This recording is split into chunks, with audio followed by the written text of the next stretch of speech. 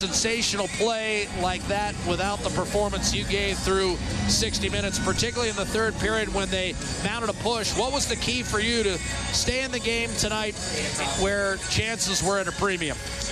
Yeah, I was just trying to stay focused, stay patient. I know that they're a crafty team, a shifty team with a lot of speed, so I try not to give up my position too early and put myself out of position on their laterals and stuff like that. So I just tried to play a patient game and make the first save and battle out from there.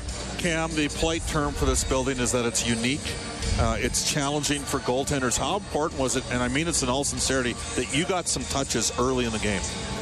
Yeah, it's a different arena to play in. I mean, it's a little darker in here given the seats and stuff like that, so sometimes it can be a little tougher for opposing goaltenders to come in that don't see it very often. But I think it was important for me to get some touches early, make some big saves early, and gain confidence as the game went on. So credit to the guys for battling to the very end. And I think, like you alluded to before, you don't see plays like that too often, but those are the two guys that we look for in situations like that.